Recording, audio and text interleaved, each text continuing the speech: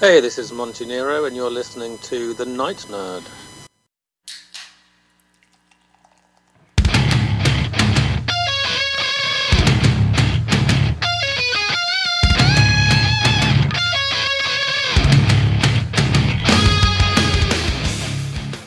Welcome to the Night Nerd Podcast. I'm your host, Lance. It's Wednesday, so we're going to talk some comic books. All week, well, y'all are being really nice and indulging me as I'm doing basically one of those chalkboards or a time capsule, or you capture this moment for my youngest. It was his 5th birthday last week, and I've just been kind of talking about like some of his favorite video games, some of his favorite movies, and just something that we can have to look back, every year and kind of give y'all a peek behind the curtain as what goes on in our lives and everything. If you haven't figured it out already, he's awesome, like really cool, and likes a lot of cool things. Go back and listen to Monday's show. Any 4 or 5-year-old who plays Rayman religiously and is like beaten most of the games is really cool, right? At least I'm going to tell myself that. Well, today we're going to talk about some of his favorite comics. So I feel like if you listen to this podcast, you probably know what a pull list is, but just in case, we're going to recap. At your local comic shop, which if you have one, you should definitely go there. We use Star Comics here locally. They're awesome. You've heard them on the show a few times. It's just really, really cool. Your pull list is basically like your reserve list. It's books that you say, hey, I want every issue of Detective Comics, or I want every issue of New Mutants, whatever it may be. And then when those books come out, they pull them and they put them in a bag or a box, or however, depending on your store, and that's what you have. So you know that, hey, you're going to get this every month, you're going to get this every 2 months, whatever the release schedule may be. We're not here to talk about my pull list because I have like 30 or 40 books a month on my pull list. It's ridiculous. So when I talk about Sterling having books on his pull list, he comes by it naturally. He loves to read. He's been reading since he was about 2.5-ish. And comics are one of his favorite things. And I stand by that comics are great for people to, especially kids, to read. They've done a lot of studies about this, and in all my panels and events and volunteer work, I always talk about it because seeing the pictures, especially it's like the books we're going to talk about today, they can correlate these characters, and it just makes things easier to read. So it's really, really cool. So he's been reading forever. Now, he reads some graphic novels like the Teen Titans Go to Summer Camp, the Superman of Smallville, the Swamp Kid Diary, things like that. But like you said, he does have his own pull list, and it's pretty small. One of the books he had on there got canceled, but he had, and that's what we're going to talk about. But currently he has Scooby-Doo on there, which only comes out every other month, which kind of stinks. He has Teen Titans Go on there, which he really likes. Marvel Adventures, and I think that's it. I think that's all. And then, like I said, anytime they do those graphic novels, we'll get those as well. But one of his favorite books, and he didn't have the complete collection, so we actually went back and tracked down the trades of it, is the Scooby-Doo Team Up. Scooby-Doo Team Up is an amazing, amazing book. I love it. I can't tell you how great it is.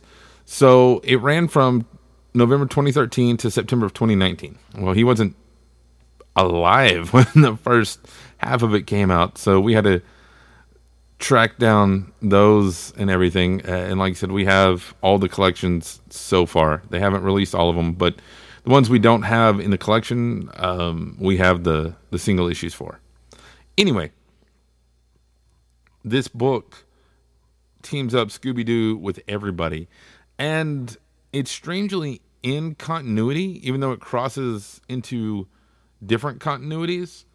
I know it's strange, but like it'll tell you what happened on Johnny Quest and what happened on Penelope Pitstop and what happened in Dastardly Muttley and the Flying Machines. It covers everything, and that's really cool.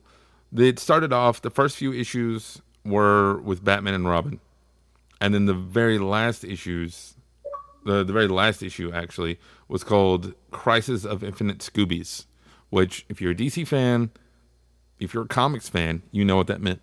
And they brought in all the Scooby-Doos, or not, almost all of them. They brought in Pup Named Scooby-Doo, which we talked about and we love. They brought in the Scooby Apocalypse. They brought in the live-action ones. I mean, all of these Scoobies showed up, and it's just kind of funny.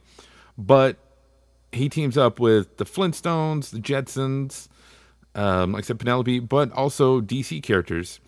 There's one with the Doom Patrol, Ant-Man. The Doom Patrol one is really weird because it is very much Grant Morrison's Doom Patrol in a Scooby-Doo book. And that is, you have to read it to believe it. These books are just genius because, like I said, they're able to take Scooby-Doo and write this where kids can read it, but also to where people, grown-ups, will enjoy it too, because you're like, oh yeah, Magilla Gorilla. I love Magilla Gorilla. Or Challengers of the Unknown. You know, matter of fact, he was reading something the other day, and Challengers of the Unknown were in there, and they were in Teen Titans Go to the Movies, and he's like, hey, look, it's the Challengers of the Unknown. And he knows who Buona Beast is. Like, what 4-year-old, now 5, knows these things? It's crazy. Top Cat shows up. Like we mentioned, Dastardly and Muttley. There's just so many really, really cool characters. And Batmite. So the Teen Titans show up, but the Teen Titans Go show up as well, which is interesting. Yeah, it's weird, but it works. It's hard to explain, but it works on every single level. And I can't preach how great it is. I mean, they team up with Jonah Hex. They travel, well, they don't travel.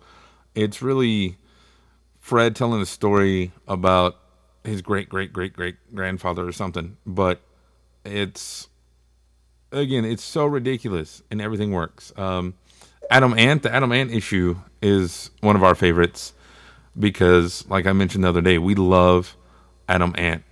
And this book, if you can pick up the trades, again, you can go to your local comic shop and they'll be able to get them, and you track them down because the trades actually have 5 to 6, 7 issues depending on which one it is. So you're able to get the whole thing. To date, there's 8 volumes. Which, yeah, I guess that is the whole run. We don't have volume 8 though. We got to track that one down. I know my LCS can find it for me. But this is, again, not only is it Sterling's favorite book. What's his favorite book? I mean, he still reads the trades all the time and the singles. You're going to love it. Your kids are going to love it. If you've ever been a DC or a Hanna-Barbera fan, you're going to love it. It is one of the best written comics I've ever seen, and that's I've read a lot of comics. If you didn't know, you should totally check it out and let me know what you think about it. If you love it, or if you don't love it. If you don't love it, you don't have a soul. I'm just going to go ahead and say that. But you can let me know. Comments below here on SoundCloud or on social media, Facebook, Instagram, Twitter, YouTube, TikTok, everywhere. Just look for The Night Nerd. Follow me on Twitch, Night Nerd Podcast. Email me, nightnerd@thenightnerd.com. But otherwise, that's going to do it for us today. Again, my name is Lance. Thank you all so much for listening, and we will see you next time.